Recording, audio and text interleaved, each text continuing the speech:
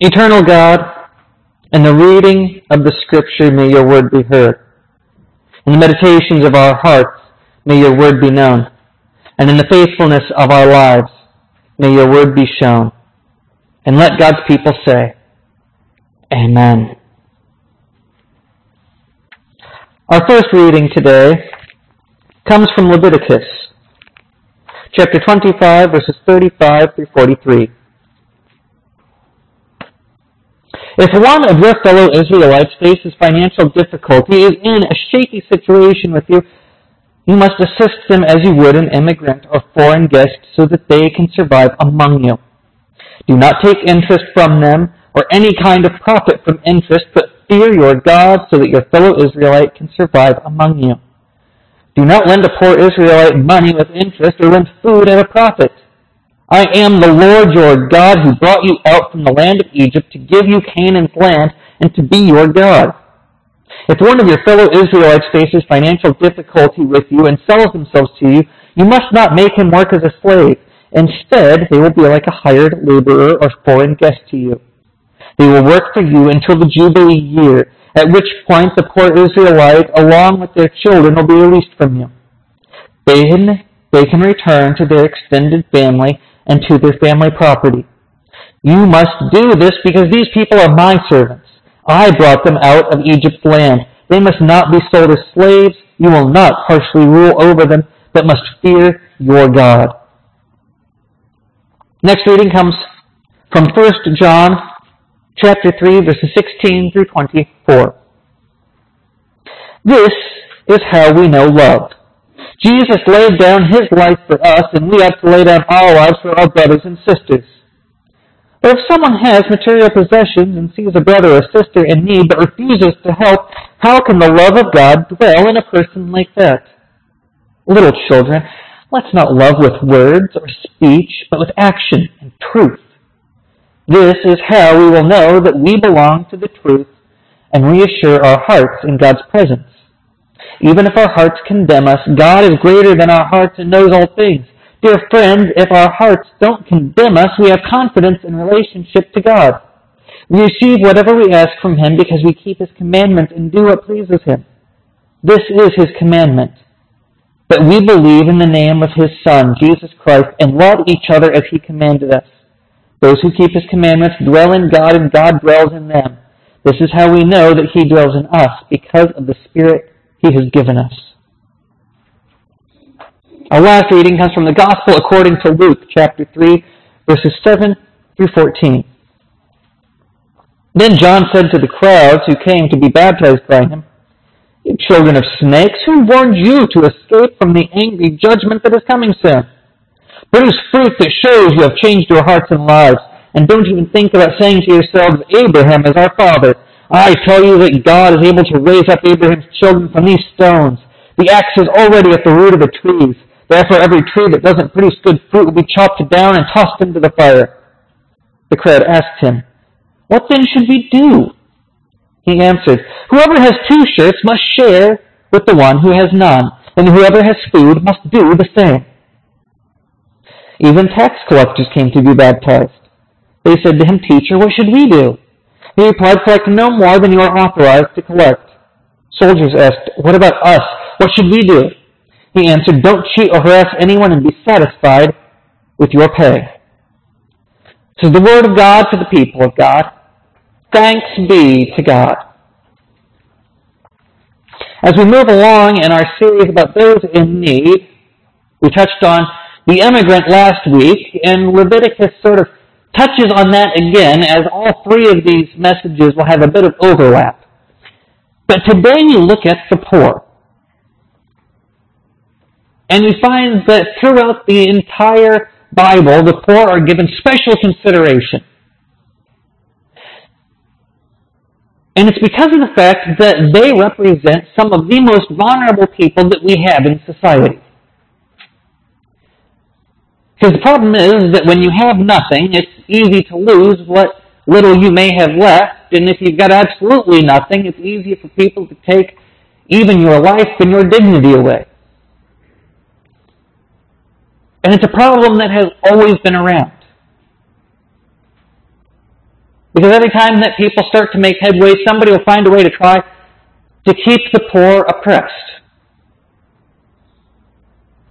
We find ways to make sure that the poor don't get a say in government. That we find ways to be able to keep them from voting.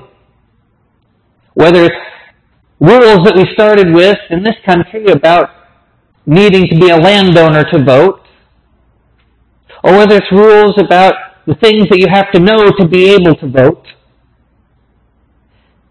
or whether it's simply making sure that your record is spotless if you're going to be able to vote.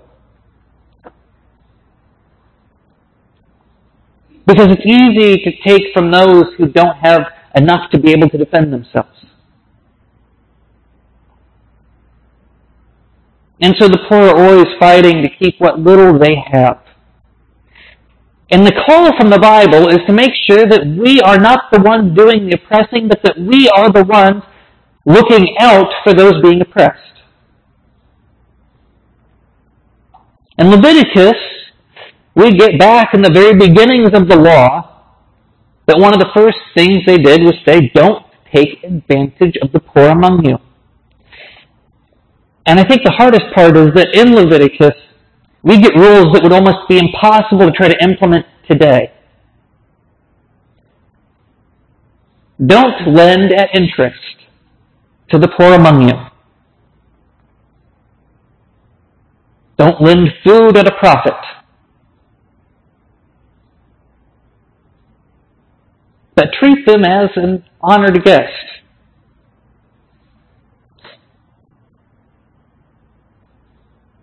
But as we talked about last week with all that we should do for the immigrant among us, interestingly, this verse opens with, you must assist them as you would an immigrant or foreign guest so they can survive among you. Because it's what God wants. It's hard to imagine not charging interest when we live in a society where we have an entire industry built on charging exorbitant amounts of interest to people who can never afford it. That we have payday lenders that pop up all over the place where the entire point is to go, oh, you're struggling to live paycheck to paycheck. We'd like to help you by giving you a loan that's going to charge you 200% interest.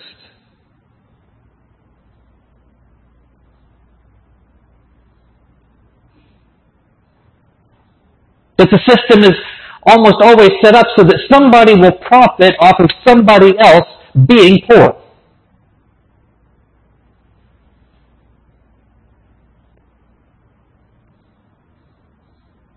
And it's hard. Because if the poor have to weigh their options, if the option is take this loan and take the risk that they may not be able to pay it back, or have nothing, the option is, more often than not, take the loan and pray.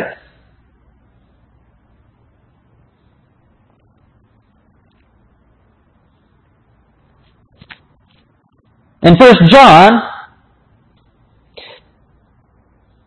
the question is raised that if someone has material possessions and sees a brother and sister in need but refuses to help, how can the love of God dwell in a person like that? Because we cannot just speak about what we must do, but we must act. And in Luke, as John is baptizing, he goes on to tell people what they must do. If you have more than you need and somebody else has nothing, give to them. If somebody is hungry and you have more than enough to eat, share your food with them. You're supposed to be collecting taxes from people. Collect only what you're supposed to collect. Don't collect more from them so that you can pad your own pockets. If you're a soldier in charge of protecting the people, don't take advantage of them, but do your job. Be happy with their pay, and don't oppress people. And all of this is hard. And it's hard because society makes it hard. Because we are in a society driven by profit. If you're going to lend money, it should be with the goal of making money in return. That when we give something, there's got to be something to show for it. And if there's one thing that we can take comfort in, it's that I was reminded this morning that the struggle to do what's right has always been hard. In Leviticus, it talks about setting free the Israelite among you that has sold himself into servitude on the Jubilee year. A great time where debts are forgiven, where people go free from their service and go back to their homes. A time when people can finally get back on their feet. A year that the Israelites never honored. They were told to give their people and their land a rest, and they just couldn't. They couldn't bring themselves to do this mighty act of forgiving debts and for doing what was right because it was just too hard. And we see that same struggle today. Too often we make the poor man dance for his supper. And too often we don't let gifts be gifts. But if we hand somebody money, they're afraid to hold our hand out and say, take this. Because we want to keep our hand on it and say, but I need you to use it for this. I need to keep my hand on it because it's kind of a gift, but it's also me not wanting to let go. And that can be hard. It can be hard because we want to know that the gift is going for something good. But the way I had to start thinking about it, and the way I implore you to think about it, is if you're going to give, the part that reflects on you is your ability to give. Once it's out of your hands, it's out of your hands and you have placed it in God's hands. So give and trust that God will do what needs to be done.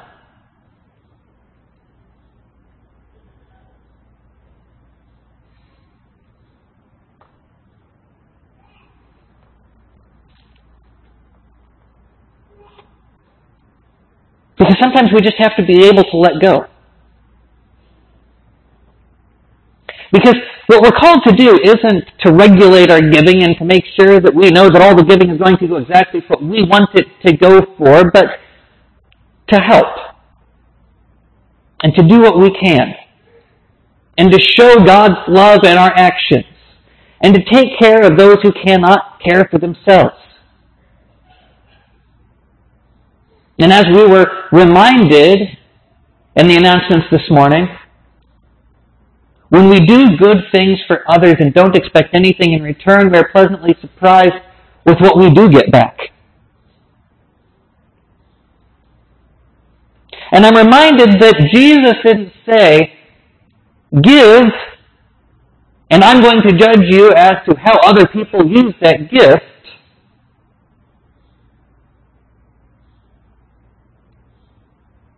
But he said, give. Freely, without counting the cost. Give freely, so that others will know that you love them.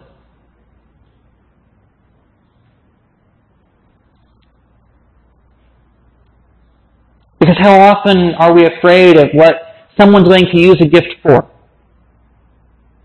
How often do we want to try to box in the poor and say, well, I know that you're struggling, and I know there's things that you would like, and I know there's things that might bring you happiness, but I want to give you a gift that you can only use it on these things. Because I'm going to decide what's best for you. I got to say, it's not a gift anymore. That's you spending on yourself. Because you want to feel good about it. Let yourself feel good that you're able to give and able to let go and put it in God's hands. And remember that we are not called to simply be there, but we are called to act whenever we see people, because that is us interacting with Christ himself.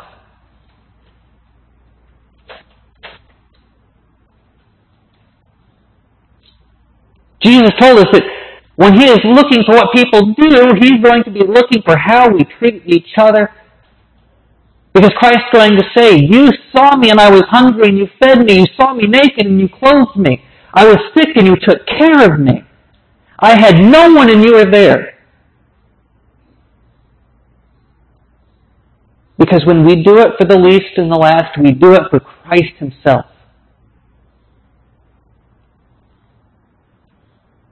If Jesus walked through that door right now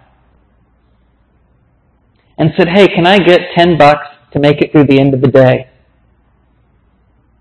We'd be jumping over pews and crawling over each other to get back there to give it to him.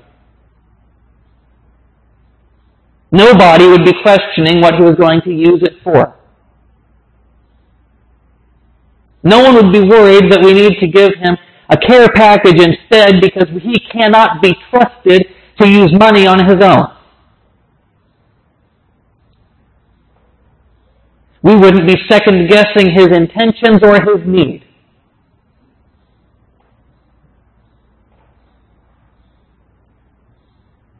So why is it we can't see the face of Christ in those that ask us wherever they are?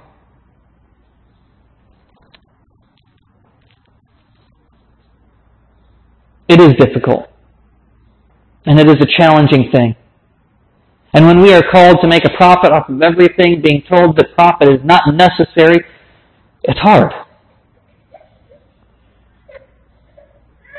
But what we gain is life. Because when we give for Christ, and we gain a greater understanding and a greater mercy and a greater love to be able to keep giving and to keep doing and to be able to let go.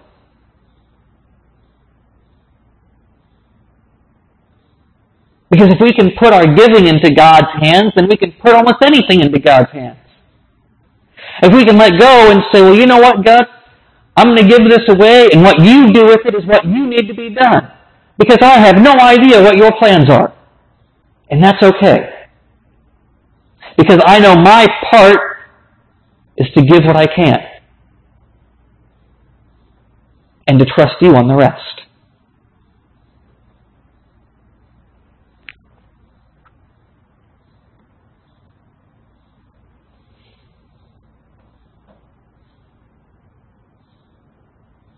We're called to love. To love each other and to love as if we were loving God Himself. And to love how we want to be loved. If you have ever been in a situation where you're not sure whether you're going to pay your rent on time or have food in the refrigerator, it can be hard to understand what that situation is like.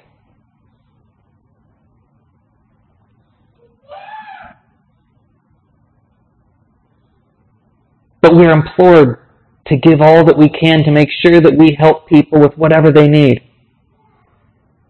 That if somebody walked through that door and said, I am in need of a shirt, that I would say, you know what, I'm wearing two. You can have this one. Because I can get another shirt.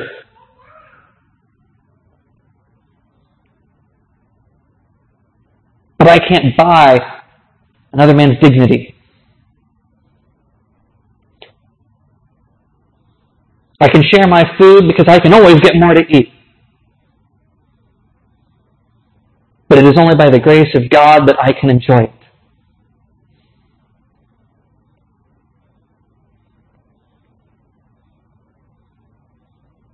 We are called to give to protect those that cannot protect themselves.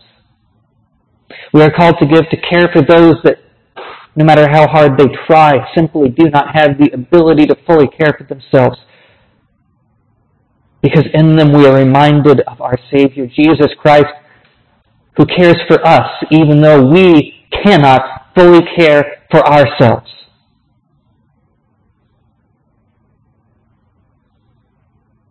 Who is willing to lay down His life that we could live and be free. And as He died to let us give freely, let us give freely that we recognize the price that He paid for us to be truly free.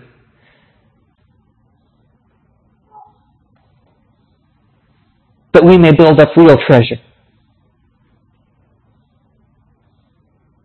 That we may go forth in the love and the grace of our God in this life and life to come. That we may appreciate all we have and all that God has given us, that we may share it with all those in need. Amen.